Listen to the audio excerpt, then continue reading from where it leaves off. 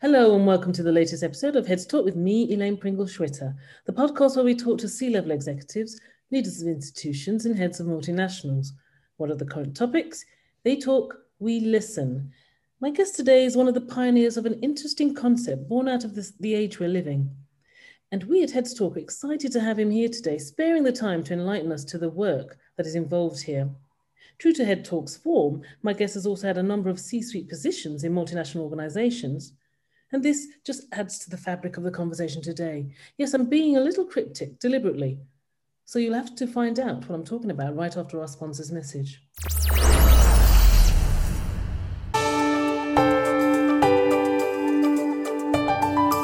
This episode is sponsored by KPMG. In today's ever-changing climate, agility and flexibility are essential to maintain, grow, and understand in an uncertain world.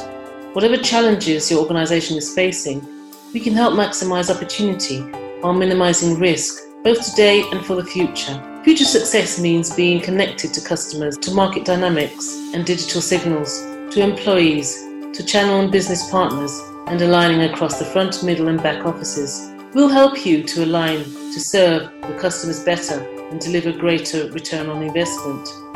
With deep sector insight and the latest thinking, KPMG Connected Enterprise provides a sustainable, risk-optimized route from strategy through execution with the tools, methods, frameworks, and solutions your organization needs to succeed in today's turbulent world. KPMG Connected Enterprise can offer you an insight-driven, digitally enabled roadmap to efficiency and agility that delivers sustainable growth to your organization today and tomorrow. Start your digital transformation journey now with KPMG Connected Enterprise.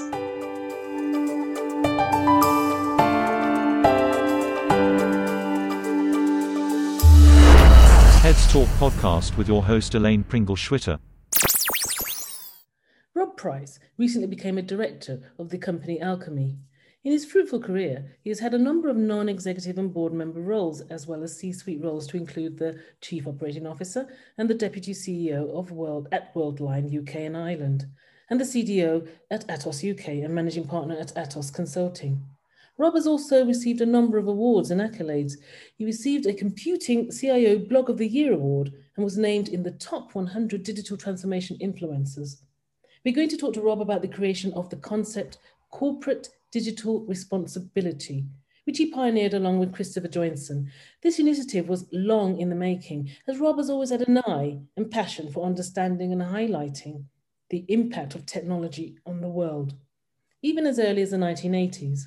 A very interesting topic and conversation await my listeners today. So without further ado, I'd like to welcome Rob to Heads Talk. Delighted to have you here today. How are you? Elaine, delighted to be here and fantastic introduction. Couldn't have said it better myself. Looking forward to talking about corporate digital responsibility and all it entails.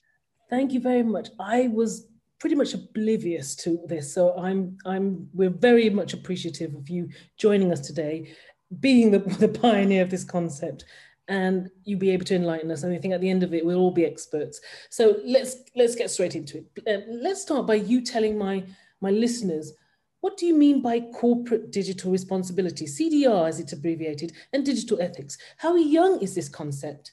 And at a high level, please explain how this all started.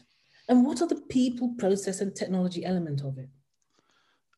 So I think, I mean, as you say, there have been a number of roles over a number of years that I've been helping international organisations on their digital journey, and whether digital, we could talk at length around the definition of digital, but in my mind, mindset, culture, pace, agility, enabled and empowered by a variety of technologies that I'm sure many listeners will be very familiar with.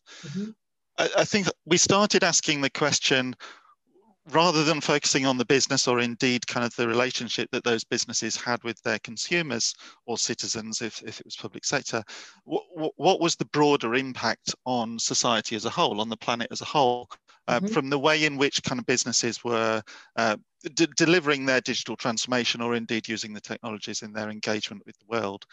And this dates back probably to around 2016 when we started looking at this. also coinciding with things like the election in the US, the Brexit vote in the UK, etc. So I started with a group of people around the world in a range of different countries: the US, Senegal, Netherlands, UK, India, putting together a focus piece of global research on what we termed at the time digital society, the impact of these technologies on society as a whole, and to try and get our heads around what was happening with the digital divide. Our hypothesis was the divide was growing, not closing, that it wasn't about broadband connectivity, but it was about people's ability to gain value, personal value, out of the range of technologies that were being used across the planet. I remember doing a survey in 2017, global survey, asking people how they felt about technologies, ranging from banking on your mobile phone through to nanobots in your bloodstream to fight disease, through to all Alexa devices within the home, for example. And it was from that survey and the findings from that survey that we started talking about the term corporate digital responsibility around 2017, 2018.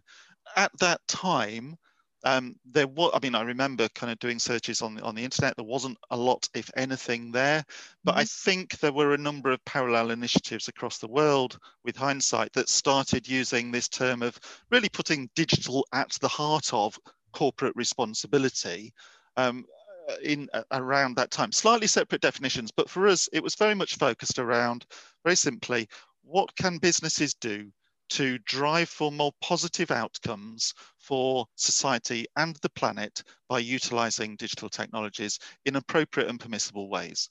And it was therefore talking about things like digital well-being, accessibility, inclusion, sustainable automation, unbiased AI, digital influence, data ownership, trust, those aspects, which I'm sure we'll come back to throughout the conversation. So that was the birth of CDR, if you like, in my terms. But as I say, there's a range of other starting points, and especially if I look to what's happening in the world today, then Germany and Switzerland I see very much as driving CDR kind of at scale across government, businesses, business associations, academia, but we're starting to see it spread further as well as we become more conscious of how do we do the right thing to ensure these positive outcomes, if you like, to create more of an utopian future than dystopian futures that we have often envisaged through science fiction film or otherwise.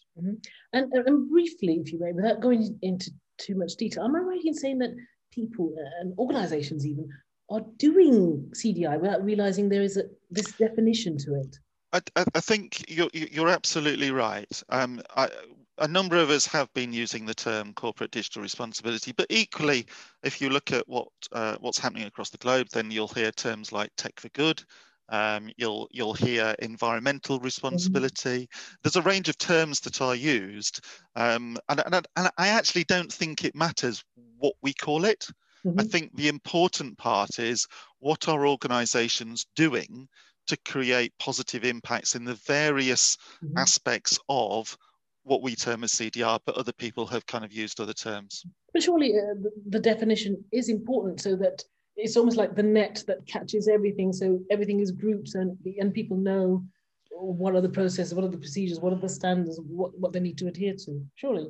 I think you're right to some extent. I think the reason I perhaps say terminology matters less is because of the time pressures. Yeah. So some of the things that we need to achieve, and I've written before around contrasting the evolution of CSR over 100 years. We haven't got 100 years to kind of have the impact that CDR needs to have on the way in which we conduct ourselves to create positive impact on the planet, for example. So therefore, in an accelerated space, we don't have time to kind of do detailed standards, detailed frameworks. I think I'd far rather that organizations were at least kind of recognizing that the need to nudge forward and improve on their position around inclusion or on the environment or in the way they use data. And yes, for those that want the framework and a holistic view of what CDR can bring, then great. And I think it is important to get some degree of coordination around, certainly it's a high level around those principles, if you like, but I'd rather people drove forward with action rather than spent years on standards. Okay, I totally follow you. Okay, a lot of us have heard of the concept corporate social responsibility. And I must admit, that came into my mind when I started to research corporate digital responsibility. Which one came first? I'm not sure. How does CDR tie in with corporate social responsibility? Are they the same or two separate entities having to work together? Please explain this to my listeners. So I think one of the challenges is they are not linked particularly, in the sense that CSR has been, as I say, long term in the making. First thought of nearly 100 years ago. Probably in the last 10 years ago, most people have got familiar with the CSR function and the reporting and the concept of doing the right things to help community or charitable. But CDR for me is different because it is very much making a tangible difference. We have to, it's about understanding how digital has transformed the planet. The way in which we live, the way in which we work, it has been a fundamental revolution. Putting that at the heart of the corporate responsibility message of what is our legal obligation what is our regulatory obligation, what should we be doing differently? And I think that the critical thing here is absolutely tangible difference. It's really important in any of these areas that this is not a pretty report. And I'm not suggesting that every CSR report is a pretty report, but it's about making a real tangible difference, whether we're talking around impact on climate change, whether we're talking about financial inclusion, whether we're talking about appropriate use of data online, well-being online. We have to make a difference in those things, not just kind of be able to point to something that looks good.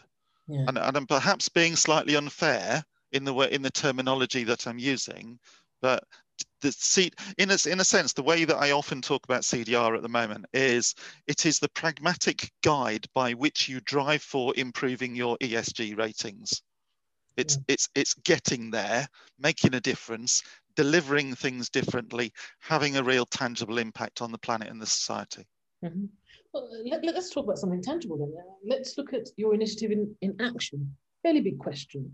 When a company embarks on a digital transformation, what are the basics they must consider in terms of social, environmental, and ethical impact to ensure CDR? Technology aside, is this a straightforward adoption or a fundamental change to business processes, operations, interconnectivity, values?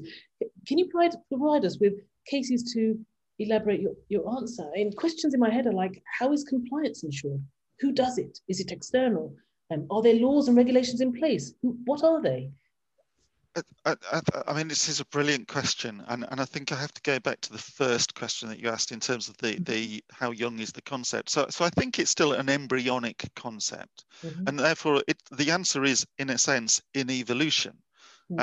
Digital transformation itself, 10 years ago, we may well have been talking about developing an app or a new website as it started at the heart of maybe the CMO and the interaction with the end consumer. And maybe kind of 3-4 years ago, we've been very much focused around the need for end-to-end agility and flexibility in the enterprise business as well, operating model processes. It's not just about the front end, it's about delivering speed in the organization. I think the thing that we are saying today is absolutely this overlay of, but are we doing it in the right way? Rather than the art of the possible, is it the art of the permissible, making sure that the use of data is appropriate, that we are considering the energy impact of the services that we are providing. So in that context, there are a range of things that are emergent. We've seen, starting kind of with basics, the UN Global Compact is a set of principles that many organizations can understand in the context of the delivery of the SDGs. B Corp, kind of both in the US and now kind of throughout Europe, is providing a framework that enables organizations to think about the way in which they kind of deliver value in society. Regulation and standards around AI or environmental positions. We've got the Digital Markets Act, Digital Services Act in Europe. AI regulations have just been introduced at a European level. There's lots of discussions around ethical use of AI or ethical use of data. I actually prefer digital ethics because I think it's far broader than that. So I think that's where we are today. And we've got the emergent rise of things like the digital ethics advisory boards, the Guardian councils. Indeed, I wrote this week around an organization in Germany, Valida, and Valida for me is a great example, going back to your point about case studies. They've driven a corporate digital responsibility program as part of their digital transformation, clearly aligned with their defining purpose as an organization, clearly aligned with their desire for sustainable supply chains and the impact on the environment. Clearly defined a set of principles that are important to drive that transformation of the business, and indeed have put a CDR council in place that therefore enables any work or any project that's done across the organization that doesn't align to those 15 principles that have been defined to be considered in an appropriate way as to what therefore should be done. How is it kind of therefore aligned, or indeed is there good reason why that needs to kind of evolve further? So for me, it's an evolving space.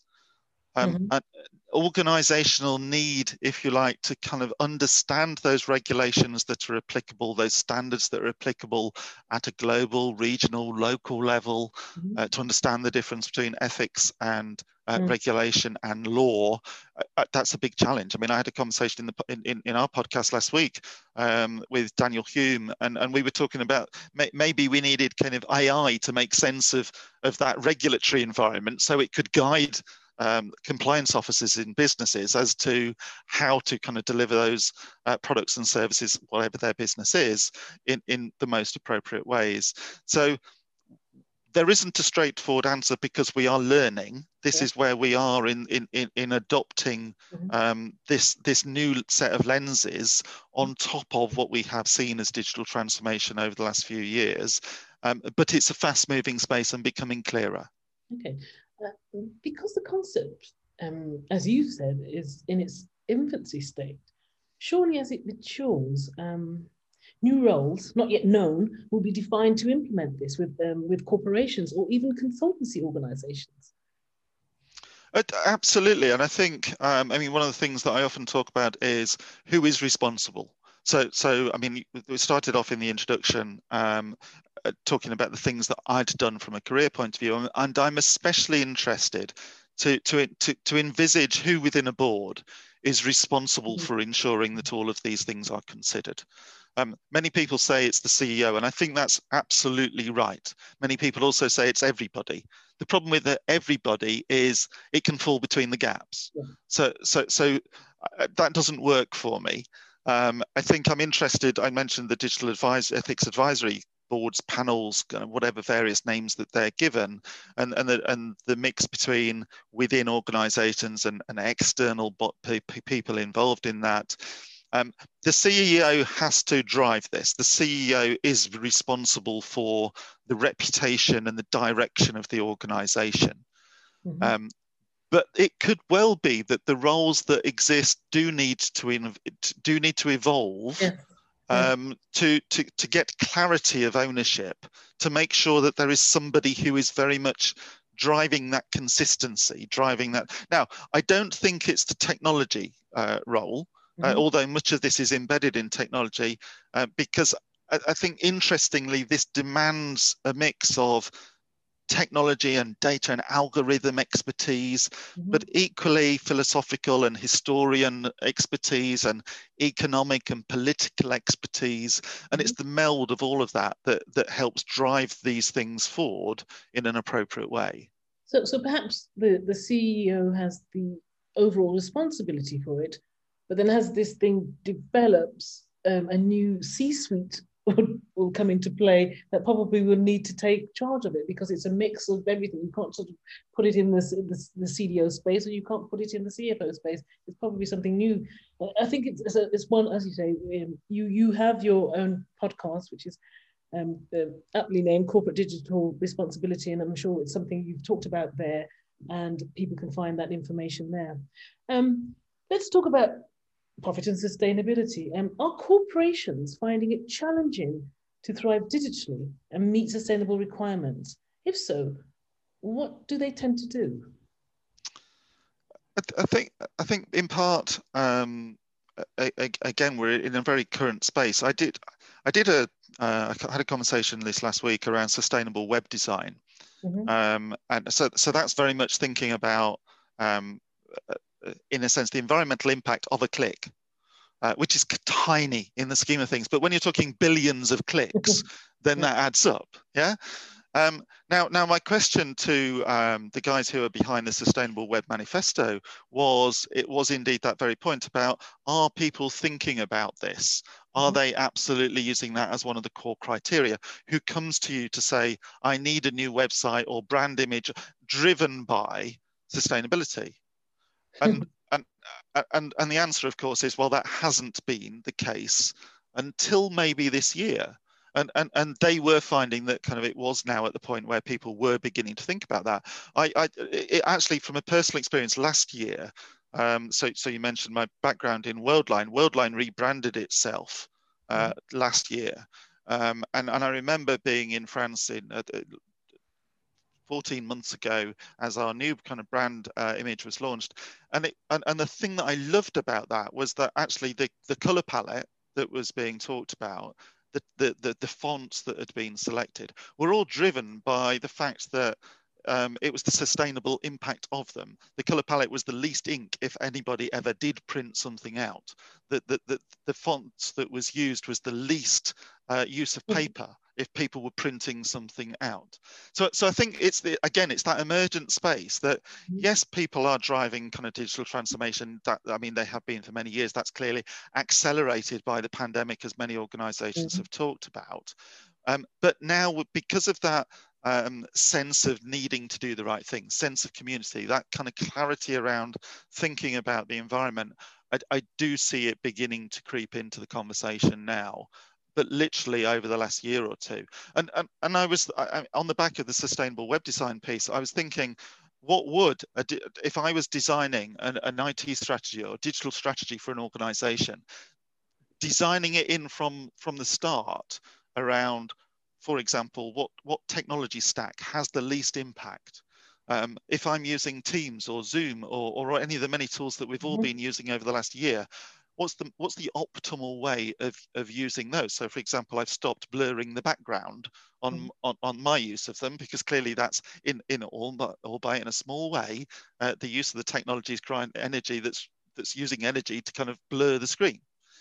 So what does an environmental IT strategy look like, or an environmental digital strategy look like? And I think there's probably very few of those. I think people are conscious and thinking about the circular economy and thinking about renewable energy and thinking about their carbon footprint, absolutely, in the context of their digital transformation. But designing it in as one of the core criteria, in the same way that we would now think security of data, for example, because people have been focused on it from the introduction of GDPR. Once upon a time, I still remember security being the thing that maybe, yeah, it was nice to have, but maybe it was dropped if people were short of time or money. That's not the case anymore. I think that's where we are getting to with this kind of point around sustainable and sustained digital transformation. Okay. Let's look at the practicalities of this digital evolution. With the digital solution, presumably organizations are building on top of legacy systems, and systems that are stacked on each other, and other things that cannot readily be removed, and in fact are still being used. So in the drive to adopt corporate digital responsible solutions, how does an organization meet set requirements with issues in this space? How does this impact the CDR goals? Where do you start with this? So I think my view on this one is, actually, from a CDR perspective, I don't think it changes the intent or the desire. I've operated in the last 10 years in many organizations that have got very mixed estates with some very legacy technologies and systems.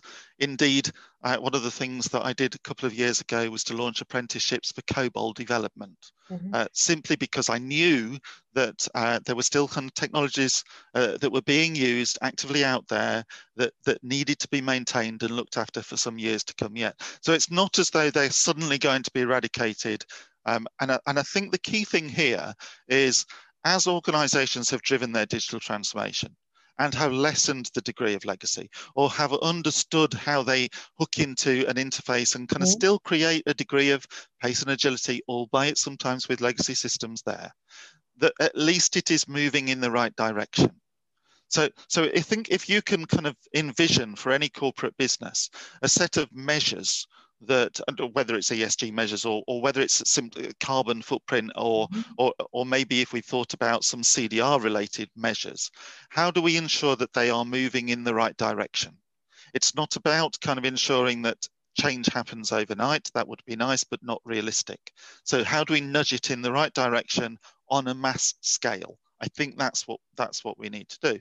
And therefore, legacy, I mean, some legacy kind of technologies in many ways may be more efficient than some newer technologies. One of the conversations I've had recently has been the relative environmental impact of programming languages, for example. Because there is a consequential impact in terms of the energy use on the systems and the infrastructure that then actually kind of operates them.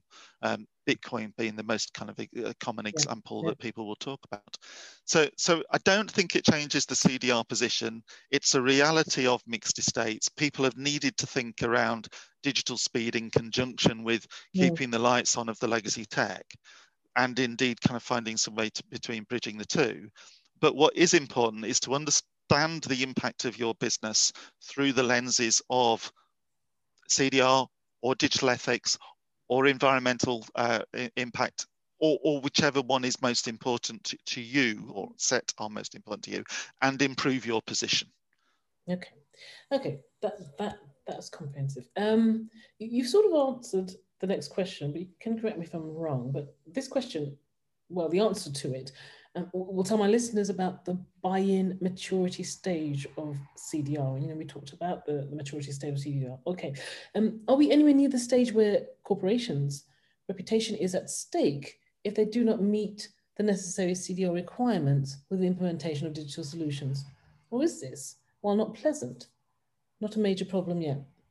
So I absolutely think we're there.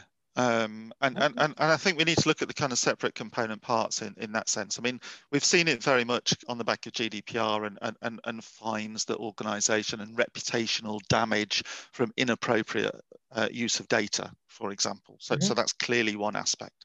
I had an interesting conversation the other day with a guy who'd kind of worked in the energy industry for his career, and his son was at university. And his son basically said, don't bring the business to the university campus because you're not welcome here, kind of thing. So that Gen Z digital native perspective, millennial kind of view that says, actually, we want to work for organizations that are doing the right thing, having a positive impact on the planet, having a positive impact on society. I think that the search for talent will be another key aspect for this. How do you attract kind of that next generation that's going to kind of drive you forward as a business? So I do think that we are there in many ways, whether we're talking about it from a digital perspective in terms of data, whether we're talking about it from an environmental point of view, financial inclusion, so the inclusion and accessibility kind of point, I think absolutely that we've been there for a while in that space too.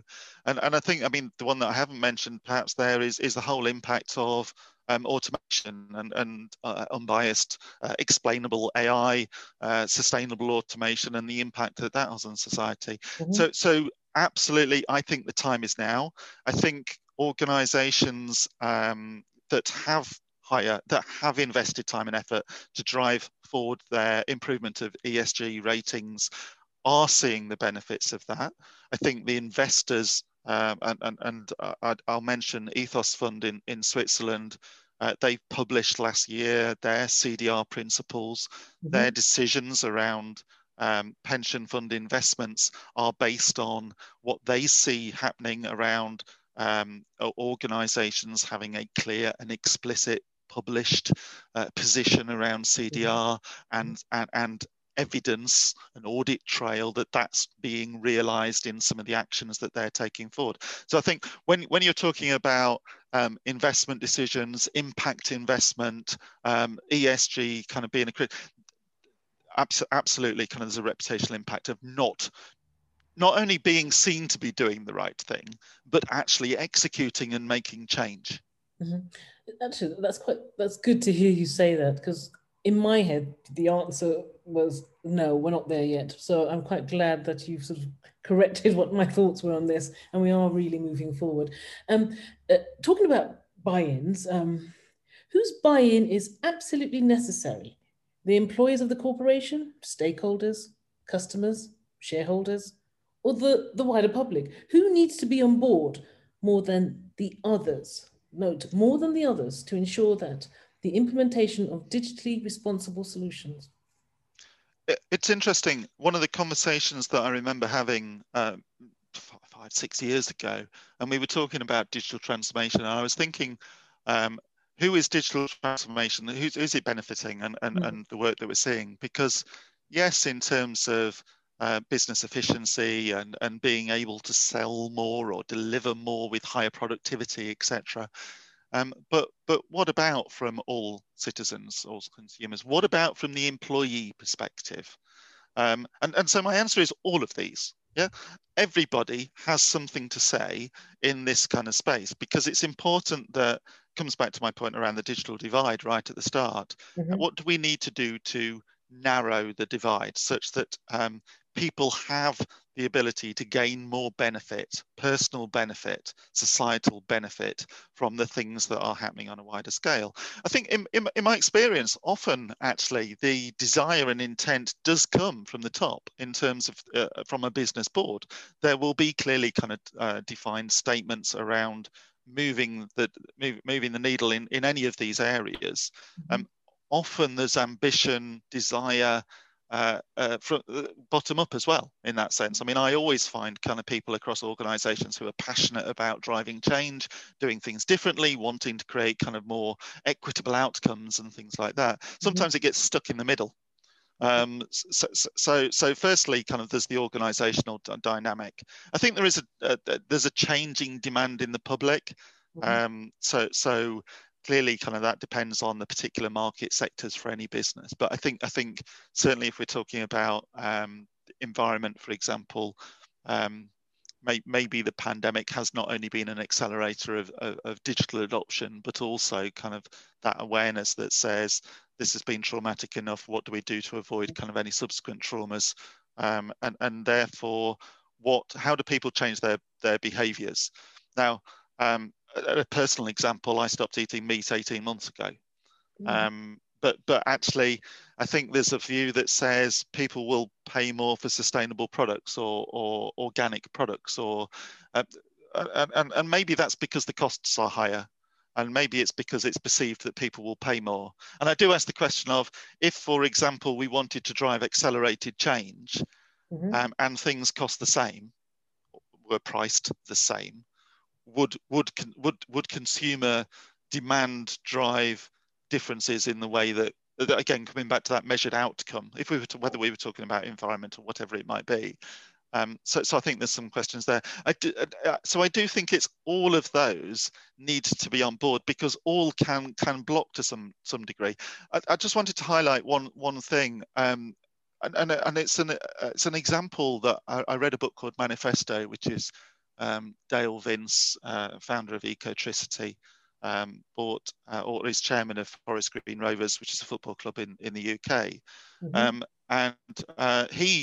So as a football club, he drove clearly kind of with Ecotricity, was very renewables focused, and also kind of made it the world's first carbon neutral football club, also the world's first vegan football club. And what they found was actually people identified with the purpose.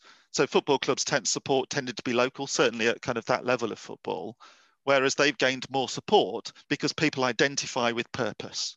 And therefore that I think that's an important one, because it comes back to the millennial piece as well. More of us are looking for purpose alignment, value alignment in the choices that we make.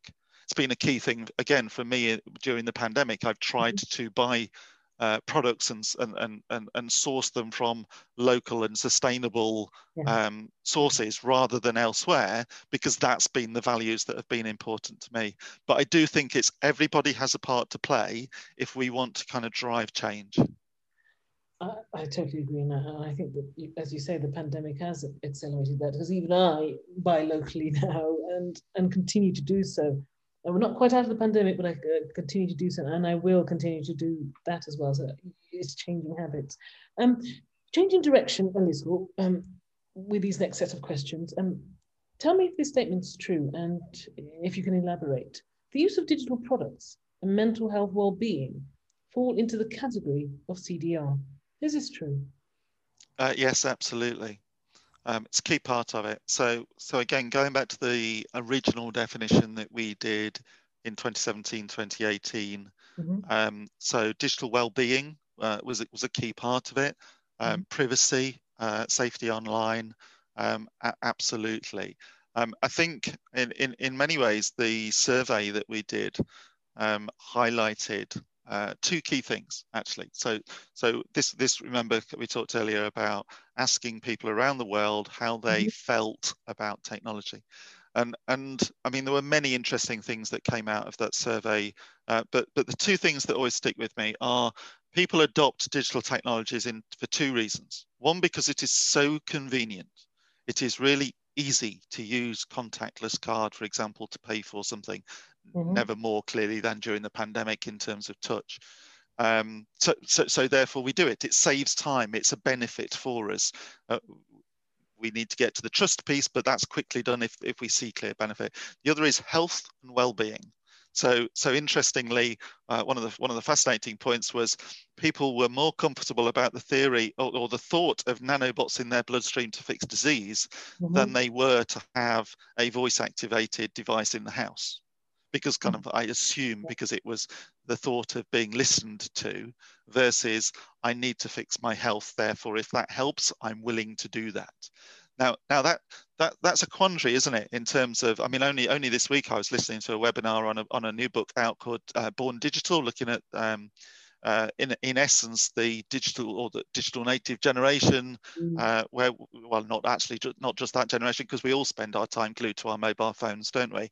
So this quandary between the convenience of access to everything, but at the same hand knowing that actually criticality is health and well-being, both physically and as you say, kind of mental well-being as well, critically important. So yes, and I think some of the things that certainly in the early days of the conversations, a lot of the focus around accessibility and inclusion tied in with that very closely as well, to try and ensure the right balance. Now, I think there's a big debate in there around regulation, controls, privacy, freedom of speech, etc., that is being played out all around us, and the fake news piece and all that. So I'm not for a moment saying, and this is the answer to it, because I do recognise that, yes, it's part of CDR. Yes, absolutely, organisations need to consider that. And it's not just big tech, and it's not just the big platforms. It's we all need to consider how we think of the impact of the products that we use or the products that we deliver to market, and how to promote well-being. Absolutely.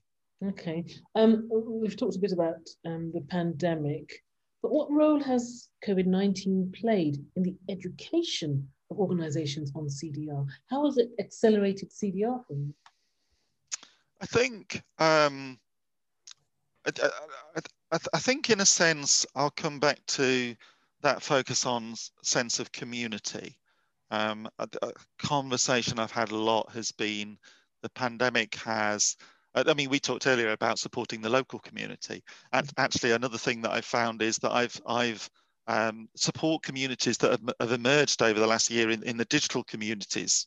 For example, I mean, I cycle and run, and I've therefore kind of virtually run and cycled with a number of people all over the world that I've connected to over the last year.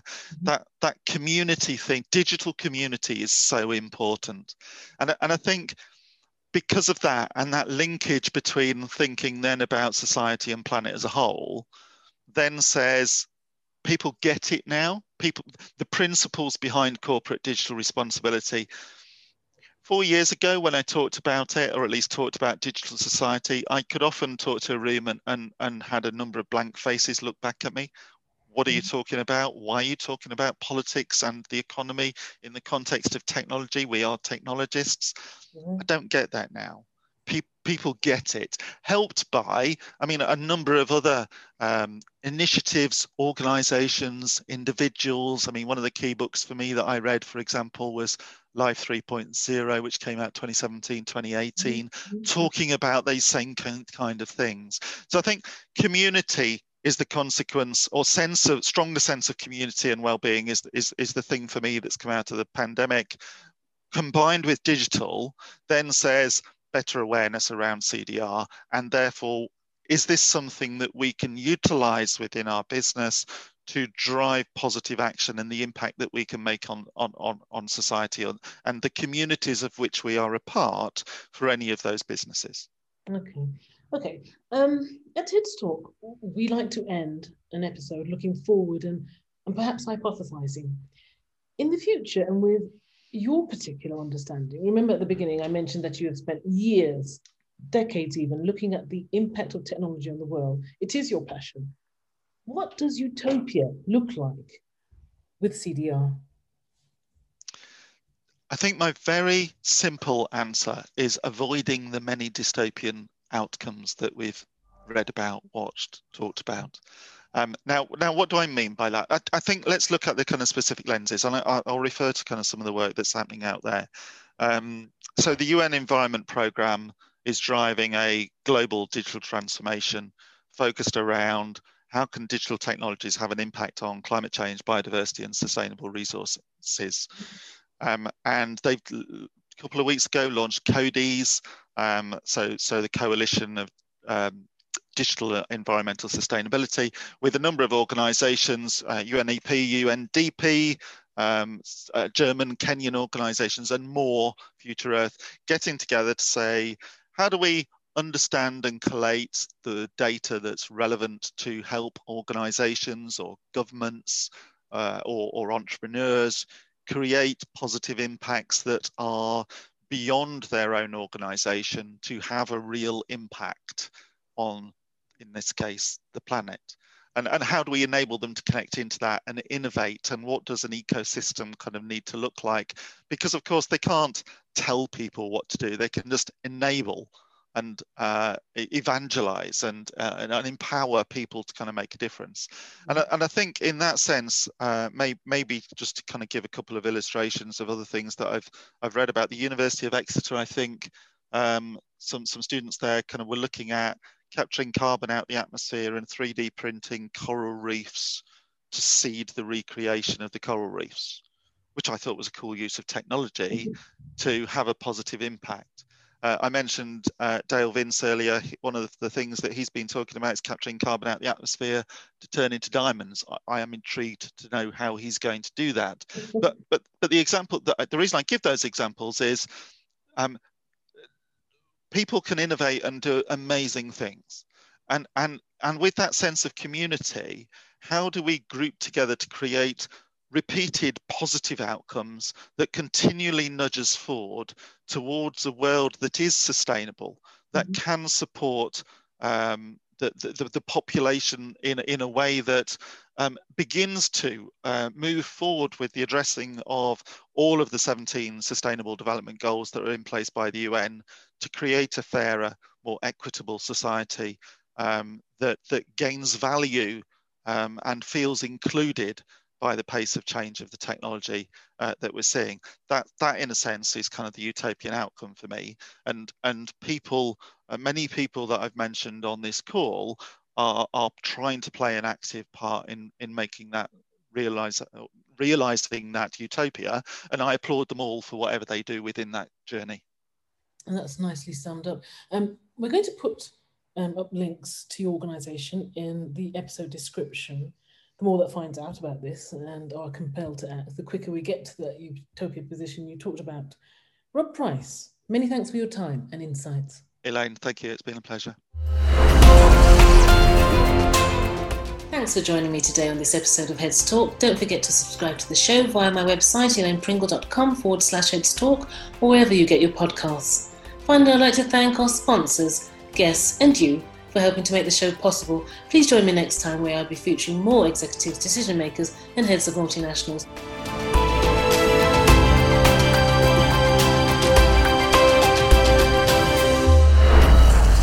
Heads Talk podcast with your host Elaine Pringle Schwitter.